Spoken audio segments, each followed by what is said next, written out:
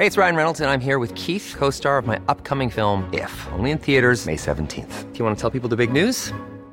All right, I'll do it. Sign up now and you'll get unlimited for $15 a month and 6 months of Paramount Plus Essential Plan on us. MintMobile.com/switch.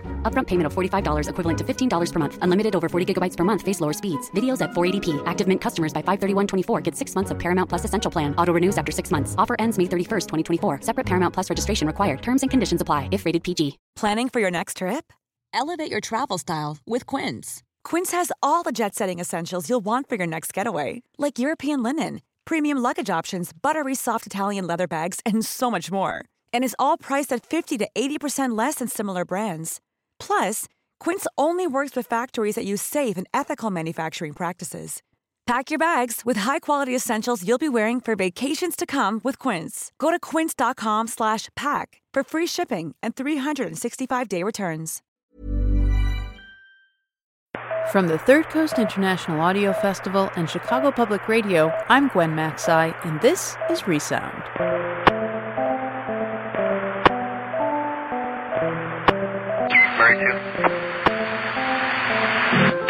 To respond to Walgreens, 980 East Cypress Avenue, cross of Larkspur and Churn Creek.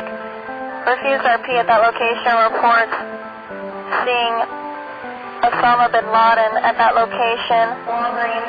He's now left in a silver Suburban 4-door station wagon. Resound is a remix of music, documentaries, found sound, sound bites, and audio oddities we find all over the world. We sift through as much recorded material as we can find, whether it be on the air, the internet, at an audio festival, or even a friend of a friend's mother's, uncle's, hairdresser's, cousin's, nephew's opus they put together in a studio in the garage. We take the best and most interesting of what we find, and we play it for you each week on Resound. Police officers, you're under arrest. Now get those hands behind your head. Move! Okay, out in the other room. Move! Turn on the TV any time of the day or night, 3 a.m., 11 a.m., 4 p.m., or midnight, and you can always find a rerun of Law & Order, or Law & Order SVU, or CSI, and that's CSI Miami, New York, Hoboken, what have you. And if not that, then Missing, Homicide, Cold Case, The Wire. Obviously, our fascination with crime is endless and our appetite insatiable. But of course, it's easy to enjoy even a brutal crime story when it's neatly wrapped up in an hour and solved by hottie detectives. Court dates are remarkably timely, DNA tests only take as long as one commercial break, and the bad guys actually wind up in jail. In real life, that's not always the case. Coming up, true crimes, true detectives, amateur sleuths, and not even one reading of the Miranda rights. Promise. Molly, put that gun away. Why should I? Peter is dead. Put it away. I told you no violence. I don't like the sight of blood. Any further? Unfinished business doesn't sit well in the human brain. We like closure. We like to know where we stand at the end of the day. But needless to say, that isn't always possible. Crimes go unsolved. Mysteries stay unknowable. But this kind of unfinished criminal business, cold cases abandoned by even the professional detectives, just fed the flames of determination for a group of amateur detectives that producer Sarah Parker calls the Internet Sleuths. Okay, I got an email from a gentleman in New York. His daughter has been missing for 30 years. Okay. Hi, I'm Todd Matthews. Using the internet, I try to match the missing with the unidentified. Now, this is a good one. This is the LA County Coroner. And they have the disclaimer, some of the photos and information in this section may be disturbing to some viewers. This is just exactly like if you walked into a morgue and they pulled out the drawer and threw back the sheet to let you look at a body. That's exactly what you're going to see on the website. Can you imagine standing there while they pull back the sheet on your child? Well, this is what they're getting. They're just getting it through the internet. Rochester to 1823 or 1880. Dispatch, I'm 1019 and 107. I'm John York. I'm the sheriff of Livingston County, New York. We're upstate. We're about 300 miles north of New York City. and 70 miles east of Buffalo and Niagara Falls, New York. It's very unfortunate that in this particular case that we're talking about, on November 9th in 1979, we had a young girl. She was shot once over the right eye, dragged into a cornfield, shot through the back, stripped of identification, and 27 years later, we're still trying to identify who this child is. She's somebody's child, and somebody has a right to know what happened to her, and she has a right to the justice of identifying her killers. Over 100,000 missing persons in the United States alone, and then globally. You know, think of the anguish of all these parents and all of these siblings and people that love these people. And, you know, I think it's sort of like a quiet tragedy. 9/11 was huge. You know, a lot of people died at the same time. But there's far more missing than ever died there. And there are officially listed over 6,000 unidentified bodies. And that's listed with the FBI. But we know that that's only 10 or 50% of the actual numbers. There are groups that have done studies, and we're confident that there are probably 40 to 50,000 of them in the United States alone. We're actually leaving Geneseo, and we're en route back to Route 5 in the town of Caledonia, which is about 25 miles from the office, and we're actually going to the scene of where Jane Doe was actually found. I've always been perplexed and amazed that somebody can kill somebody, dump them, drive on, and kill somebody else with no remorse. We have done everything humanly possible. We've run down over 10,000 leads on this case. The Doe Network is a group of volunteers that have come together to try to pull together the world of the missing and the world of the unidentified, hopefully to match a few up and put them back to where they belong. Doe Network, because of the moniker that the unidentified bodies have, are John and Jane Doe. We've helped identify more than 30 bodies. We've actually been able to match them with the missing person. To me, in a way, that seems like a low number, thinking of the hours that we put in on it. But a lot of times we've taken a case that's out of the basement, all but forgotten, and have brought it back to the surface and actually have a police report filed so that it's, again, an active case. I think the internet is one of the main potential for resolve of the whole case, because you can get to such a large targeted audience, and more people become interested in difficult crime cases. It's nice to know you're making a difference. There are 2 families at least I've helped, and that makes me feel great. Just to bring her home and give her a proper Christian burial that she deserves. 69 missing East Side women who were drug addicted and involved in prostitution. The reports weren't taken seriously. The internet is the greatest tool, simply because you can get so much information to so many people so quickly. I want to say welcome to all of our listeners out there this Tuesday evening. You've joined us for yet another episode of Missing Pieces, hosted by Todd Matthews and myself, Eric Meadows. And I want to welcome everybody to the station tonight. How is everyone? I'm good. I'm good, too. Great. Todd, you have a guest with you tonight, don't you? Yes, Miss Tracy Flashett, an old friend of mine. She's with New York Missing, NY Missing, and the Center for Hope. And I'm hoping she'll tell us a little bit about that. Welcome, Tracy. Thank you for having me. Where did we first meet? Now, it was on the Cold Cases Discussion Group, and what brought you into this world? I was actually researching on a cousin that our family had lost contact with. And I found an unidentified woman that actually fit her description.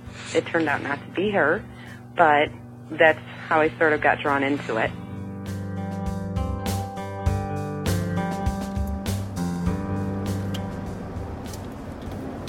Leaving Route 5, entering Route 20, and where she was shot and dumped roadside is right about 500 yards down the road here.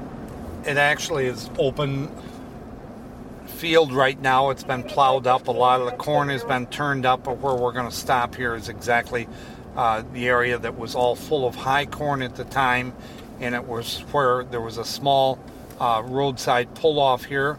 where this tree is on the right. Get out, let's go over.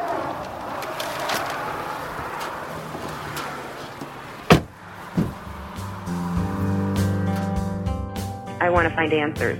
This is someone's daughter, and they deserve to know what happened to her. She's a teenager. She looks like the girl next door. No one has a clue who she is still. She's kind of like internet folklore when it comes to this type of thing, because she is one of the oldest cases. It's sort of become, that's my case that I sort of obsess about. As we arrived to the scene here and we went out into the field, there's now snow on the ground. In November there was not. It was a very cold, dreary day. It had rained for about 11 hours prior to finding her here. It obliterated almost any physical evidence. We redug up the ground where she was laying, and we checked every inch of this area, and we recovered any physical evidence we could, and part of that is still part of the case. And we actually recovered the spent bullet that had gone through her body, and we were able to do ballistics analysis on the bullets. You know, a lot of people will say it's an amateur detective, amateur sleuth, but, you know, after 20 years of working on something like this, you would think that there has to be a profession, because people are coming to me. They're coming to people like me for help. The man who first found her, who owns this land, still owns it and still is a very active farmer in the community. Well, they planted corn in it long before, and they still plant corn now, and I'm sure they'll plant corn long after. I mean, this all started for me back in 1987 when I met my future wife, Lori. They came here from northern Kentucky, you know, to my school. You know, she just appeared in the cafeteria one day, and I remember seeing her across the room, and she just caught my eye instantly. I really wanted to talk to that girl, so I think I'd already fallen in love with Lori. I was 16 years old when I met Todd. He spends all of his spare time doing this, and it does get completely overwhelming. He spends every waking hour. It's his life. Lori mentioned Tent Girl. She was called the Tent Girl because she was found wrapped in a canvas tent tube, and I think that's what gave her an identity without an identity. She said, my dad, he actually found the body of the Tent Girl. He was about to start a job. He's a well driller, and he saw something in a wrapper, a canvas wrapper, and he thought maybe it's an animal. He didn't know.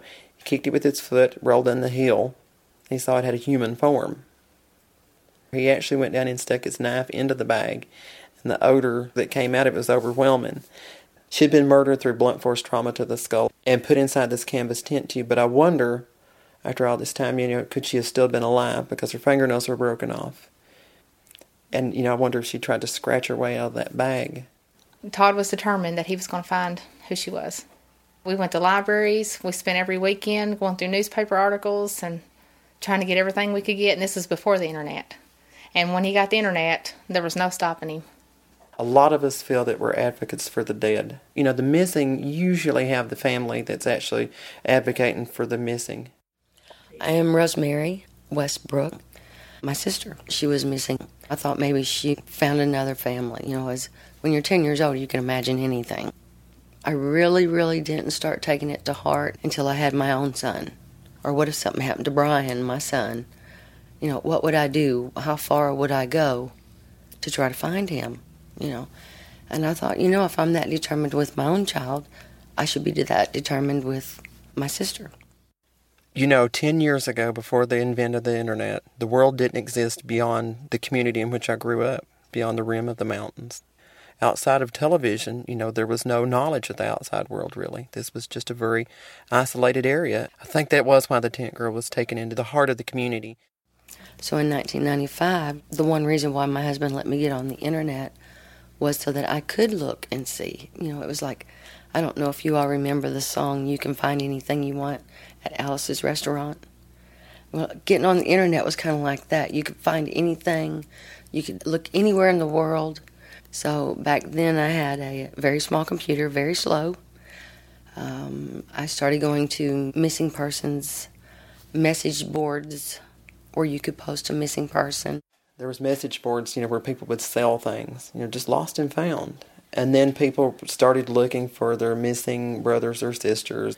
Well, I thought, I'll post about the tent girl. So I created a website. And then in January of 1998, I saw a message that said, sister missing from last seen in the Lexington area, December of 1967. And then there was a description. So I emailed Rosemary. So I called him, and he says, I think I know where your sister is. And I said, you're the first person that's ever told me this. And he asked me some questions. He said, my father-in-law found a body in 1968. And he says, this might be your sister. He said, I don't want your money. I'm not an investigator. He said, I just want you to call Scott County Sheriff's Office and tell them that you want to talk to them about the tent girl. I'm Sheriff Bobby Hammonds, Scott County, Kentucky. You get a lot of calls in this business on tips and things, and normally we check them all out. But this one, a 30-year-old body laying up here, no one knew, and he's been on the internet and thinking he's come up with something. It was a cold case. I mean, it's still an open murder case right today. He gave me a website to go and look at.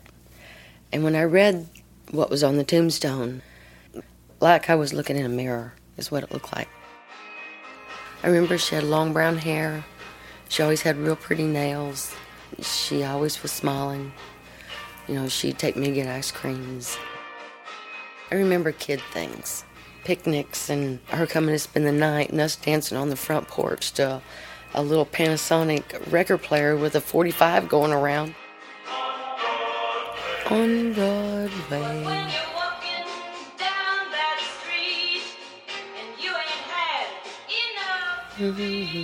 Something about when the lights are bright on Broadway. I can't even remember the words of it now.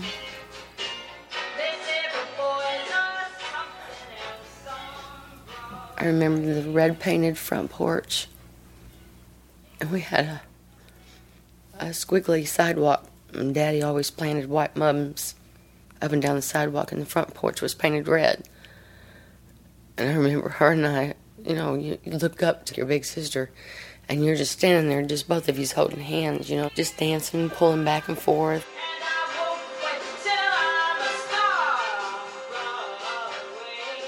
And I remember that, and it's just, that's all I got.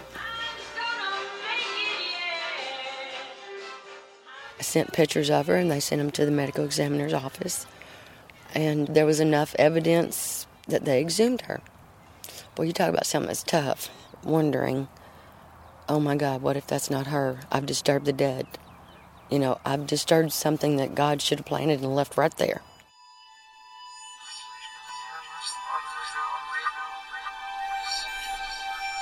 We dug the grave up until we hit white plastic, and when it touched it, they quit digging, and Dr. Craig so she gets down in there and digs the rest of it by hand. My name is Emily Craig, and I am the Kentucky State Forensic Anthropologist. Basically, I'm responsible for decomposed bodies, unassociated body parts, charred and skeletal remains that are found anywhere in the Commonwealth of Kentucky.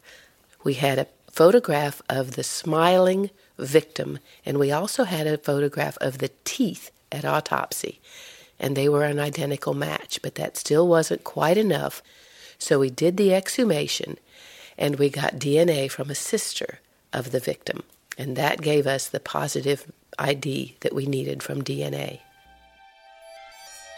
So it was snowing that afternoon. It was a nice day, and then all of a sudden it just started clouding up, started snowing, and it was real cold. And she was standing there, and she found a hip bone, and it had little grooves in the joint. And she said, you see these grooves, when they get 21, 22 years old, they start filling in, and these had already started filling in. She said, I'm going to say this body's 23 to 25 years old. There's an etching of the tent girl there. It's etched into the stone, and it's not meant to be a portrait. It is a representation, and it's taken from the autopsy. Looking at her, I could say that I'm looking at Rosemary on that stone. It's just like her, I think. Now that I know. And it's my sister. It says Bobby and... It says Bobby. That was her nickname. They called Barbara Bobby. Barbara Ann Hackman. September 12th, 1943 to December 6th of 1967. This is the first time we've been here together in 10 years. So it's kind of...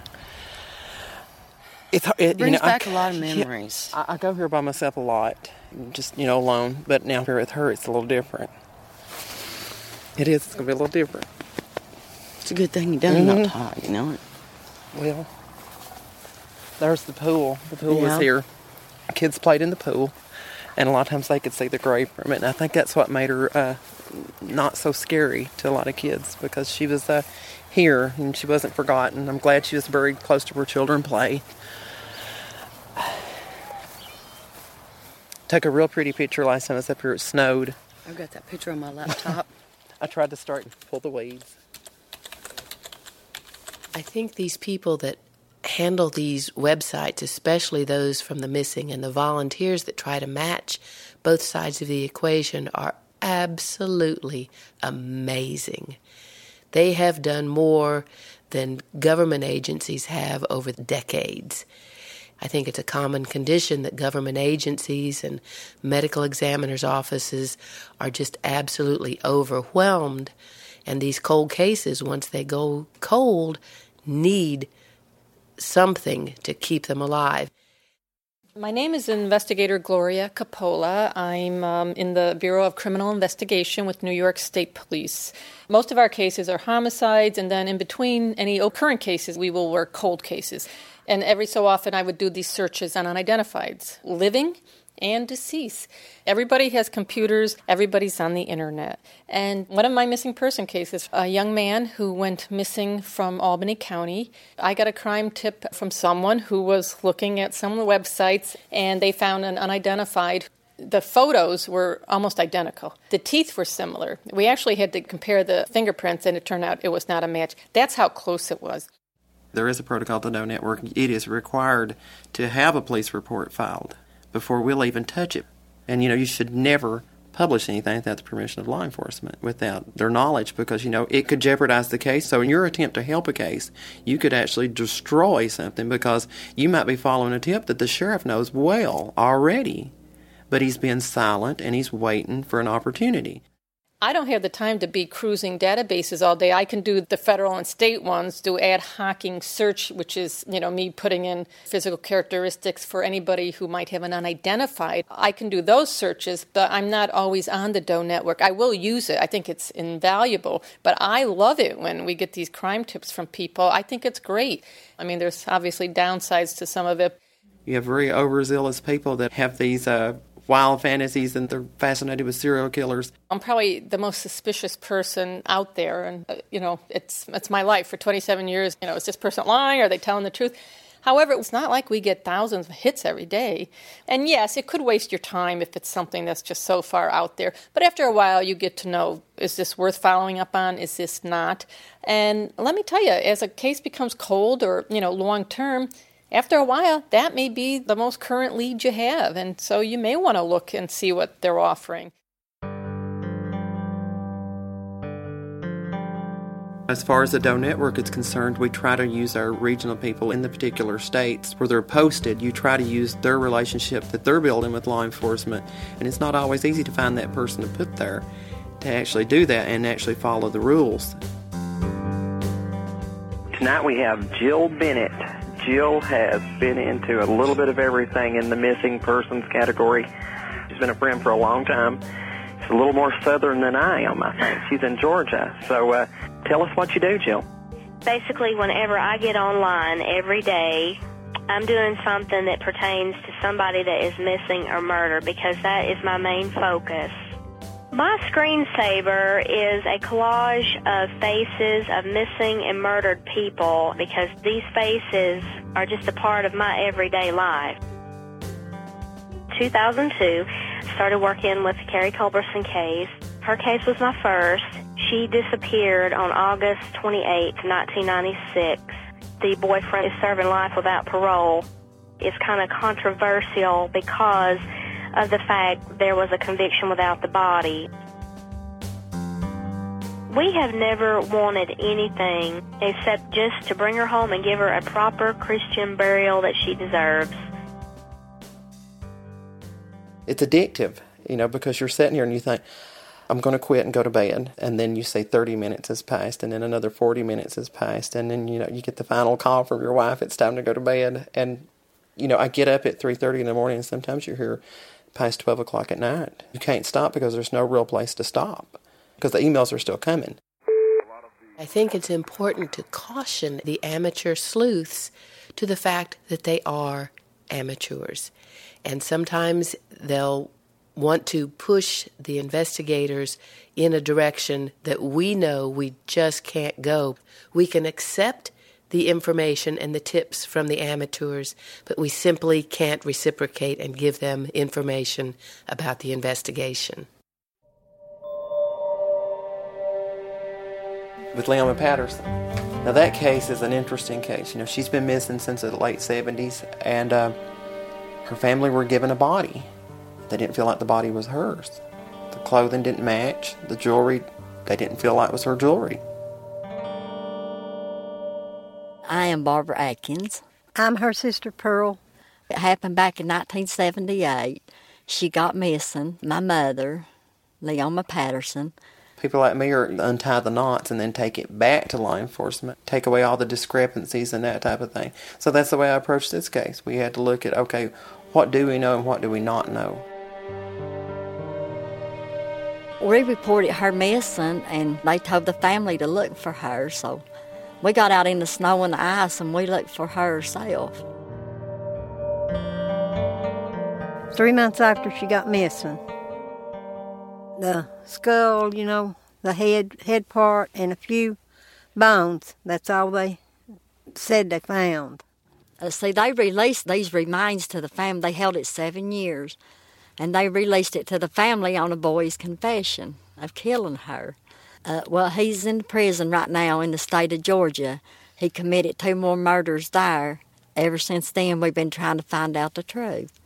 And as far as getting anything done, I wrote letters to everybody in the country because none of us had any money, to do anything with. I wrote to the governor. I wrote to the state's attorney here. I even wrote a letter to the president.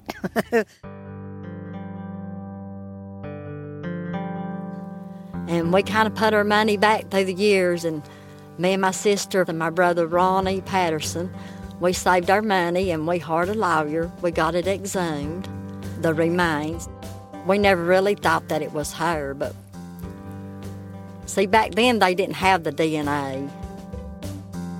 At this point in time, it appears that this body that they've had buried in their mother's grave is not their mother, according to the initial DNA test. Even though the state of the remains often causes a little controversy in the validity of a DNA test.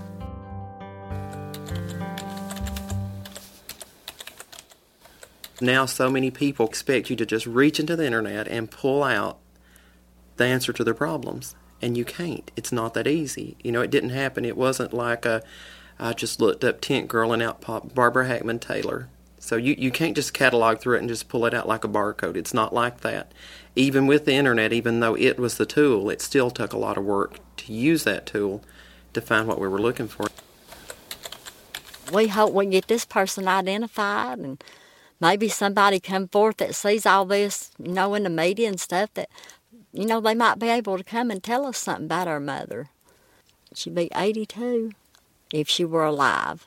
I want to know what happened to her and where she's at and who we buried, because whoever was in that grave's got a family too. There's a lot of people that's on the Cold Cases group that are people that are actually really working in law enforcement, and retired people, some of them. There are some medical examiners there, a lot of professionals that are looking into this new world of doing things on the internet. Actually, rather than the world of just a group of detectives meeting in the room, this is the whole planet. There's people from everywhere. And if a child actually goes missing in Australia, we can know about it within seconds here. We can crisscross the globe in minutes. mean, there's obviously thousands of police agencies. And as Ted Bundy, the serial killer, said, police don't talk. That's how you get away with it. Police do not communicate. And unfortunately, that's true. And I'm a big proponent of talking and sharing information. But unfortunately, that doesn't happen all the time. We got to communicate more. We have to have shared databases. To me, that's a key. Central repositories where information comes in, missing persons, unidentified, homicides, are there trends, are there patterns, geographic patterns,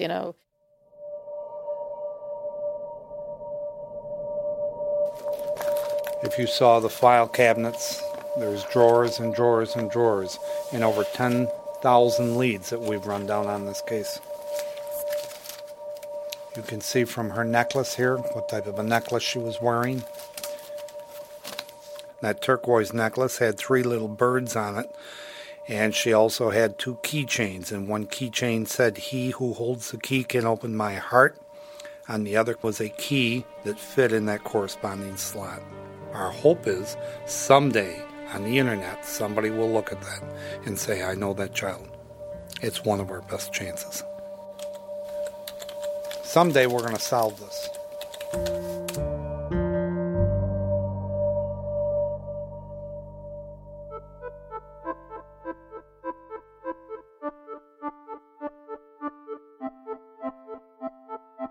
Internet Sleuths was produced by Sarah Parker of Falling Tree Productions for BBC Radio 4.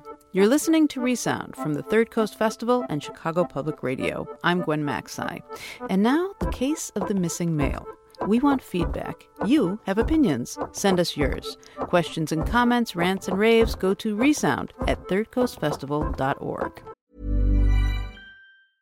Ready to pop the question? The jewelers at BlueNile.com have got sparkle down to a science with beautiful lab-grown diamonds worthy of your most brilliant moments. Their lab-grown diamonds are independently graded and guaranteed identical to natural diamonds, and they're ready to ship to your door. Go to BlueNile.com and use promo code LISTEN to get $50 off your purchase of $500 or more. That's code LISTEN at BlueNile.com for $50 off. BlueNile.com, code LISTEN. Hey, it's Ryan Reynolds, and I'm here with Keith, co-star of my upcoming film, If, only in theaters May 17th. Do you want to tell people the big news?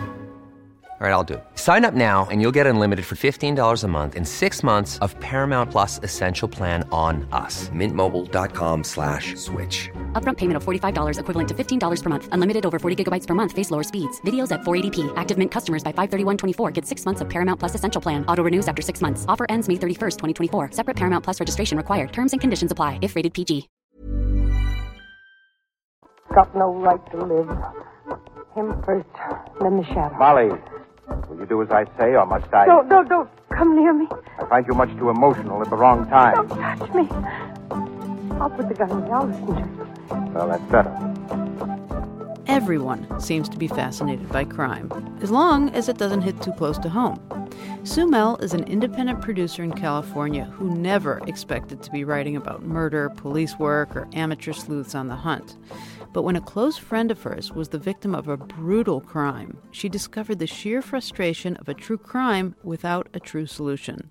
Her story is called Girl Detectives. We're also helpless in the face of death, and even more so in the face of an unsolved crime, of a murder. And women are always relegated to the role of providing comfort where really there isn't any to be had. We make phone calls, we make coffee, we hand out Kleenex, and we're advised over and over again not to antagonize the police. The police will find the answers. This, after all, is their job.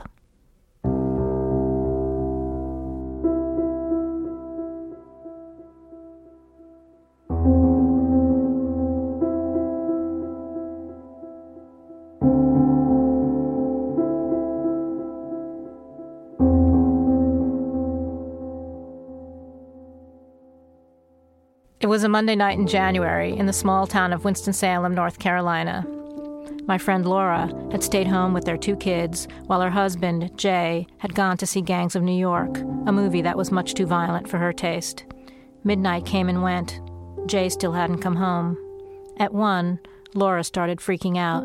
She called her friend Susan, thinking maybe Jeff, Susan's husband, had gone to the movie with Jay. that they'd gone for drinks or something after, but Jeff was home asleep in bed. Susan got in her truck and drove to Laura's. By the time she got there, Laura had already called the police. This is Susan. They had kind of said, well, if he doesn't show up by morning, we'll do something. Well, they kind of think, husbands are supposed to stay out all night and not come home. That's not unusual or something. Just sort of treat it like that. And, of course, they didn't know Jay. And, of course, we knew that wasn't Jay to do that. Laura stayed home with her sleeping kids while Susan checked emergency rooms and drove around looking for Jay's car. By 3 a.m., Susan was freaking out, too, and she called her husband, Jeff. He met up with her back at Laura's. At the very last minute when we were leaving, Laura said, well, he was supposed to be at this theater. Go over and look at this other one. That's where we go sometimes. Just check it out. And so as Jeff and I were riding there, we were kind of joking. I said, like there's a triple feature on at 3 o'clock in Winston-Salem, that he's still at the movie. I mean, we knew he wasn't at the movie. But the minute we turned in, I said, oh, my gosh, there's a car there. And Jeff went, oh, that's not Jay's car. I actually called Laura and said, does your car have a gold stripe? I'm kind of walking around the back. I had her on the phone. And I looked in the car and didn't see him. And Jeff went toward the theater. And I went around to the passenger side of the car and opened the door. And Jay was, in fact, in the car. Not only was Jay in the car, but his body was crammed, face down, in the front seat. His wallet was missing, and his throat had been slit with a box cutter. And so, sort of standing there, and so I said, let me call you back. And the police got there, and Laura was calling me on the phone, going, what's going on, what's going on? I said, I'm calling you back. And, of course, she was freaking out. She knew I found the car by that time, but I didn't want to tell her over the phone what happened. So we talked with the police, as briefly as we could, and we said, we'll come back, but look, she's calling me. My phone's ringing here. It's wife. I got to go over to her house because I tell her. So we went and told her, and that was really difficult. And then the whole investigation started, before morning almost. It seemed like, the police were on it. And so it was really, the worst night ever.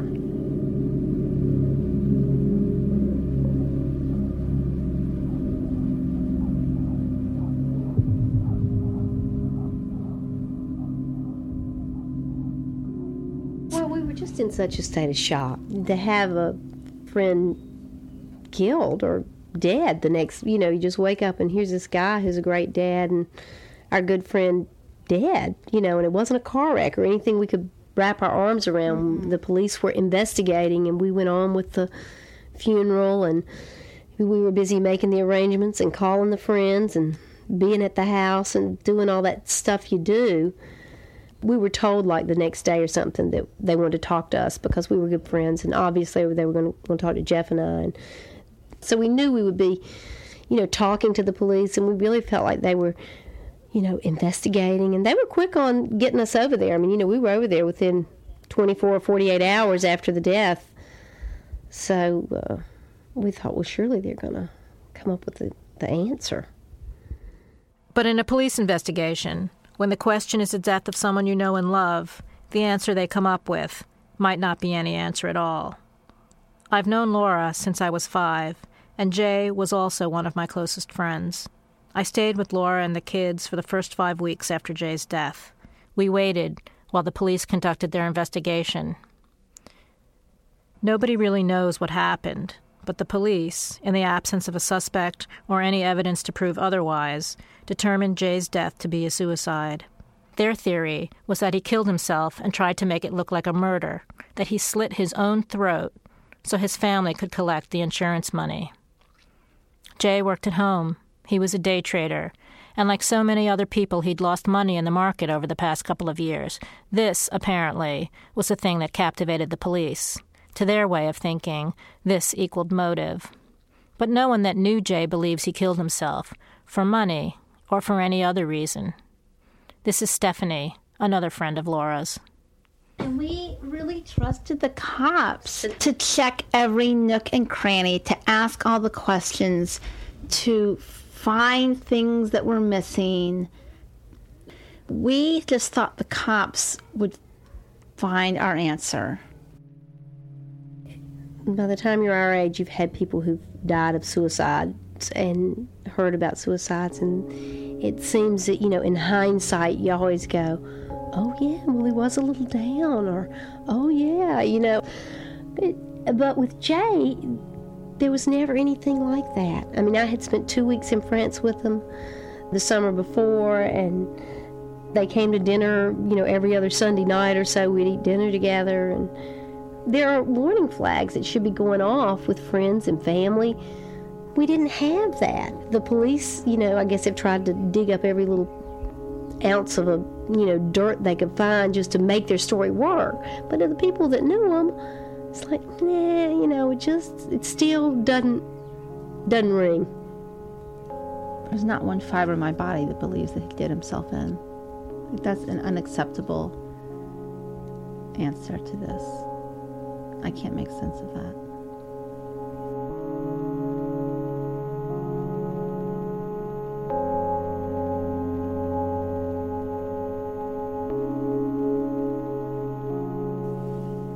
If nothing else, Jay would never leave his kids in that kind of a lurch. He was all about his kids. And so even if 1,000 other things were wrong, he would not, that was not Jay. That his kids were his priority, and he would not leave them. He would have never thought any, thing good that could have come out of this, if he killed himself.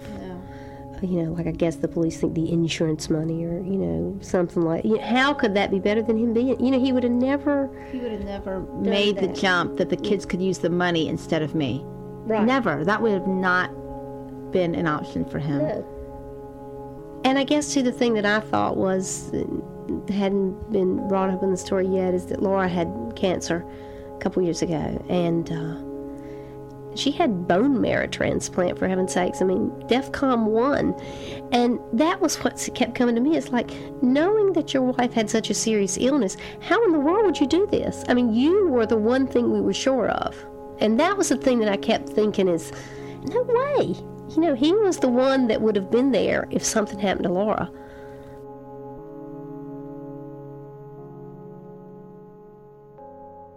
It's much neater to have Jay killing himself than Jay murdered at the nice side of town, at the movie, where we all go. This is like where they're building the mini mansions on this side of town, There's the myth that it's safe here, and they don't want to blow that myth. Right. I don't know that there is a good, clean, easy answer to why the cops just wrapped it up like that.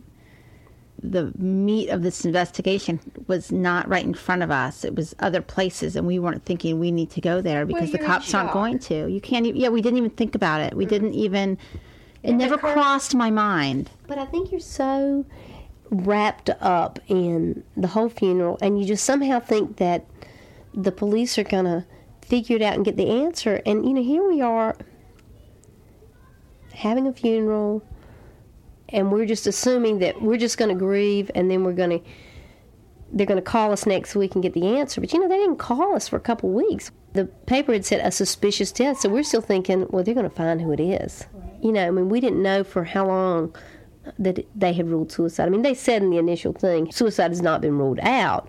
Of course, we thought, well, there's no way. Right. They're going to rule suicide out as soon as they figure out the kind of person Jay is.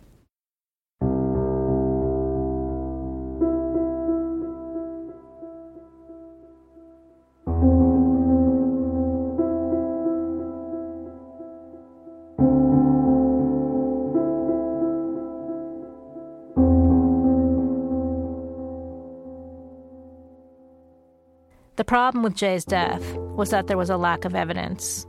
There was nothing to definitively prove that he killed himself, but there was also nothing to prove that he didn't, except for the word of the people that knew him. But our word wasn't enough for the police to leave the case open or even just call it unsolved. Turned out our word wasn't worth squat. According to Laura's attorney, there was nothing she could do about the police. Their decision was a done deal. And because they declared Jay's death to be a suicide, his life insurance policy wouldn't pay out. Laura and her 2 kids were on their own. Her attorney suggested she try to sue the insurance company, but with the testimony of the police against her, he said her case was too weak for him to take on without money up front. He'd need $30,000, $15,000 to cover a private investigator and an outside medical examiner, and $15,000 for him. Laura didn't have $30,000, and even if she got it, would it be worth it? What if she lost? Suddenly, here she was, a single mom with 2 kids. She could certainly use the insurance money. But what she really wanted, what all the people that knew Jay wanted, was to know what really happened. The thing that we really wanted was the truth. Laura took an interim step. She spent $6,000 to see if it would even be worth going forward with a lawsuit. She paid $3,000 to her attorney and another $3,000 to an outside medical examiner in hopes that he could come up with a different scenario for Jay's death. He wouldn't get to see the body. Jay had already been cremated. But he would get to look at all the things that we were never allowed to see. The police report, the crime scene photos, the original medical examiner's report. But he wasn't going to be available for at least another month. In the meantime, something happened. Across the road from the parking lot where Jay was found is another little shopping complex with a grocery store. And there's an overpass, a sort of bridge, that goes over a creek that runs behind them both. 6 weeks after Jay's body had been found, the newspaper reported that another body, a decomposed body, had turned up in that creek, literally less than 200 yards away. And it turned out that this guy had also died on the same night, in the same time frame, as Jay. What happened to this guy is he was run out of the Harris Teeter, which is the grocery store, accused of shoplifting. So, okay, he's shoplifting or accused of shoplifting, and he runs out as if he's guilty. He didn't say, oh, I don't have anything. And he ran behind the store was the story, and his body was found in the creek, which runs behind this grocery store. Not one person that has put these 2 things together thinks that it's a coincidence. People don't just drop dead. And the second gentleman's death was ruled an accidental drowning. Yes, and we're like, what is it, the Devil's Triangle over there? I mean, there were these things were happening all in the same night. And I actually, when we found out the date, this is what a snoop I am. We became really sort of sleuthy, as I pulled up on the computer the crime stats and found out when the police were called to the Harris Teeter. But I had to find out, what time was this guy in the Harris Teeter? Was he there at 2 o'clock in the afternoon? Okay, that might have not been it, But when I pulled up, it was like 7:15 that the police were called. I'm thinking, okay, now Jay was at, left for the movie around 7. This is like starting to piece together a little more. Right. It wasn't a stretch to piece them together. No, we didn't have to use a whole lot of creative imagination to piece them together. They fell together. This was like the clue. This was like, here's something. Well, being the sleuth that I was and, couldn't let the bone go, I immediately began shopping every day at the Harris Teeter and making friends with the meat boy, the produce boy. That was so horrible about wonder what happened to that guy who, I didn't dare say, oh, my friend died the same night. I just wanted to know what had happened with this guy. What was the scoop? I actually called Laura's attorney and said, look, did you put this together? Do you realize that this thing that's in the paper today is the day Jay died? And he went, well, I saw it, but no, I hadn't. Well, that's interesting. And I said, well, I thought it was kind of interesting, too, And I said, look, somebody needs to go down in that creek. What if he's the one that did something to Jay? What if because Jay's wallet is missing? We wanted to know what that guy had in his pockets, what he was wearing. We wondered if there was any evidence down in the creek, because here's this guy who's died on the same night. Is there anything? And how far did the police go to look? So when I spoke to the attorney, he said, well, that is kind of interesting. I said, well, we need to do something. Can you send, He said, well, what we really need is to find the wallet. I said, okay, can we go find the wallet? He said, if you can find the wallet, now that will be a piece of information. I said, are you telling me I have permission to go find the wallet? Because it's a police case. We're trying not to overstep. We don't want to be accused of tampering with evidence or overstepping our bounds or whatnot. The body. I don't want to, get any closer to this than we really have to, but nobody was doing anything. The police had closed the case. the police obviously hadn't called Laura that morning and said, oh, well, we found another dead man the same night your husband died. You know, nothing that we know from a police standpoint had been done. So that's how we decided we were going to search the creek and see if we could find the wallet or something that would link it.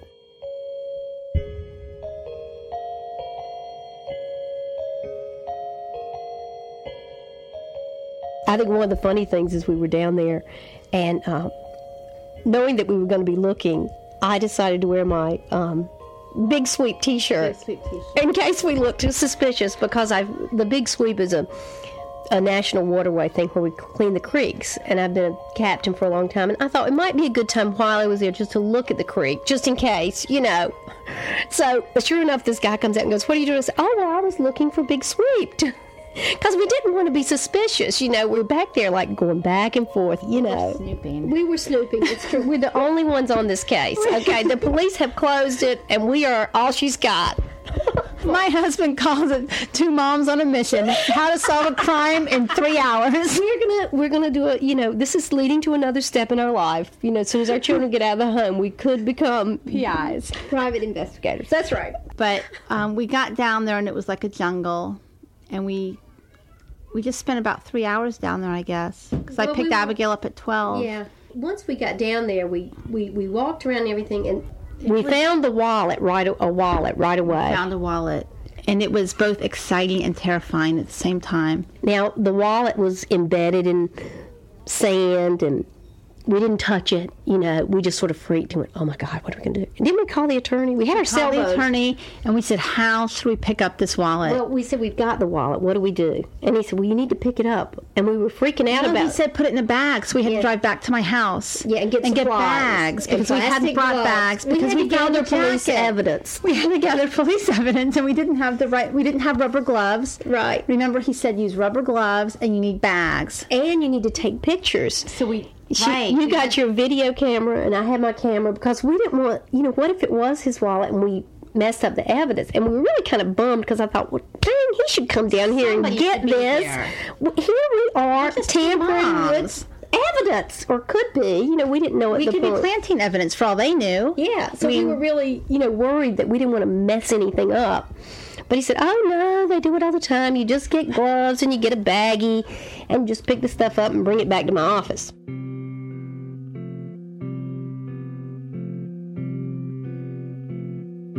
Stephanie videotaped Susan picking up the wallet.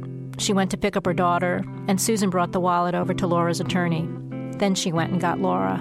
The wallet didn't turn out to be Jay's. Yeah. And I don't know if that was good news or bad news. Like, there was a sense of relief that it wasn't Jay's wallet, but I also wanted it to be Jay's wallet.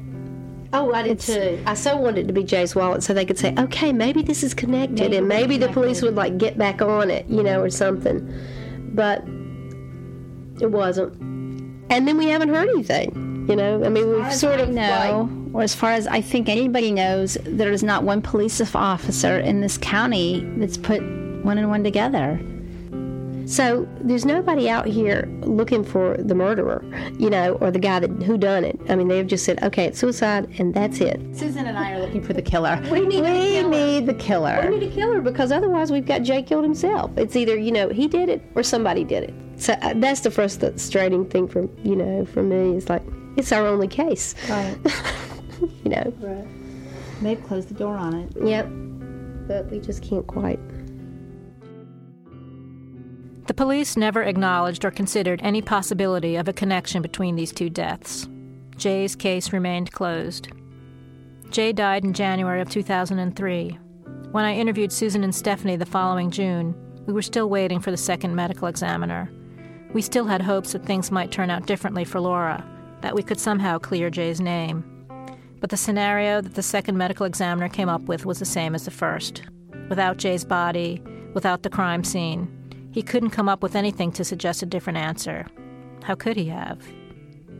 The thing that struck me the most about Susan and Stephanie's story is how women are still considered so helpless, and how, when faced with this terrible situation, it wasn't so much that we couldn't do anything. It was that we were told over and over again that we shouldn't. I think of Susan acting all innocent and pumping the produce boy for information.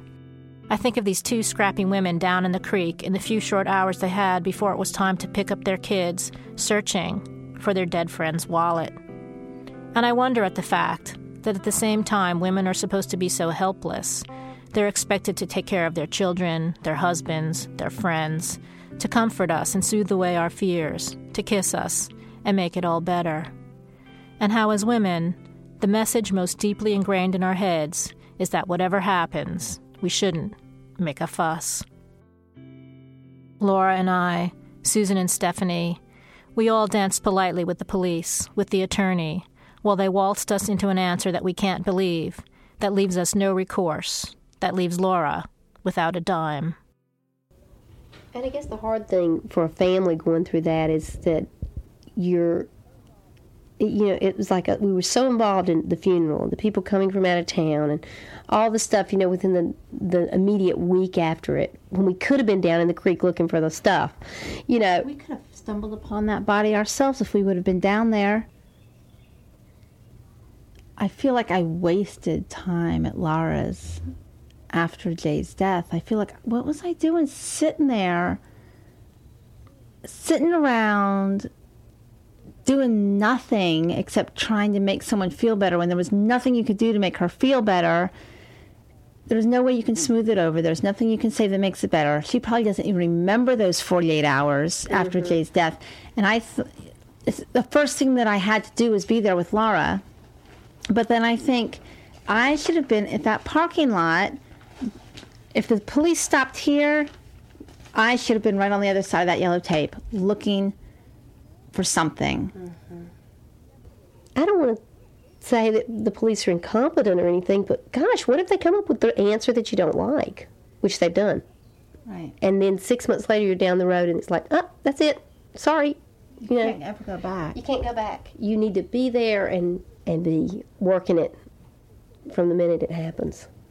And I also think if this type of thing ever happens to anyone I know ever again, I will handle it altogether differently. I will not be at the house brewing a pot of coffee. I will be down there probing and listening and watching and being a pain in the neck.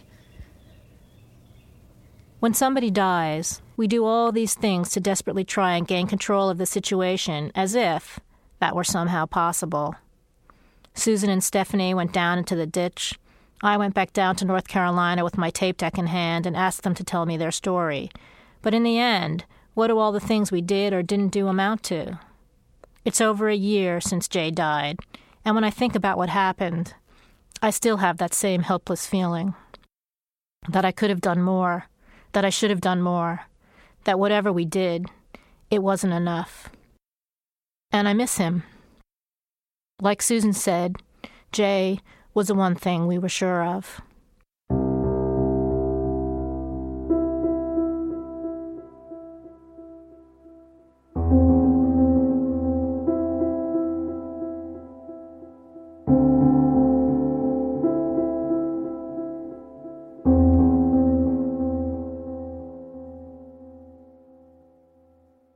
We'll never know what really happened, or even if the police ever really tried to figure that out. It certainly doesn't seem to us like they did. And even if we could prove that the police didn't really do their job, what would that actually get us?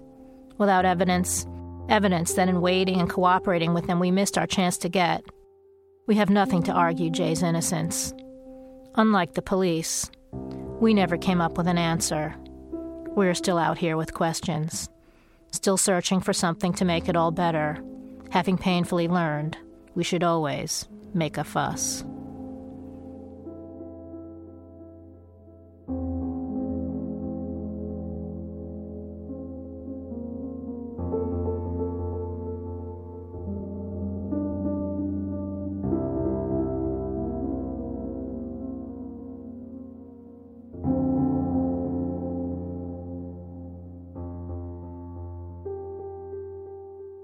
Sue Mell is a radio producer, stand-up comic, illustrator, photo stylist, and writer. For a link to her website, go to thirdcoastfestival.org.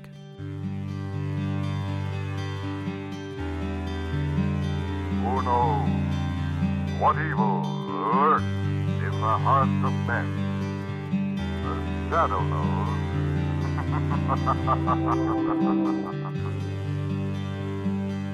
Resound is a production of Chicago Public Radio and the Third Coast International Audio Festival. I'm Gwen Macsai. The program is produced by Delaney Hall and curated by Johanna Zorn and Julie Shapiro of the Third Coast Festival. Our production intern is Katie Mingle, and our festival intern is Ben Winter. You can hear today's program at thirdcoastfestival.org, where you can also hear hundreds of outstanding documentaries from all over the world, and subscribe to our podcast. Lead support for the Third Coast Festival is provided by the Richard H. Driehaus Foundation, with additional funding from the National Endowment for the Arts, American Airlines, and Chicago's Navy Pier. Music for Resound is provided by Reckless Records in Chicago. Resound returns next week with more radio that you can't hear anywhere else unless you live everywhere else. Hey, it's Paige DeSorbo from Giggly Squad. High quality fashion without the price tag. Say hello to Quince. I'm snagging high-end essentials like cozy cashmere sweaters, sleek leather jackets, fine jewelry, and so much more. With Quince being 50 to 80% less than similar brands. And they partner with factories that prioritize safe, ethical, and responsible manufacturing. I love that. Luxury quality within reach. Go to quince.com/style to get free shipping and 365-day returns on your next order. Quince.com/style.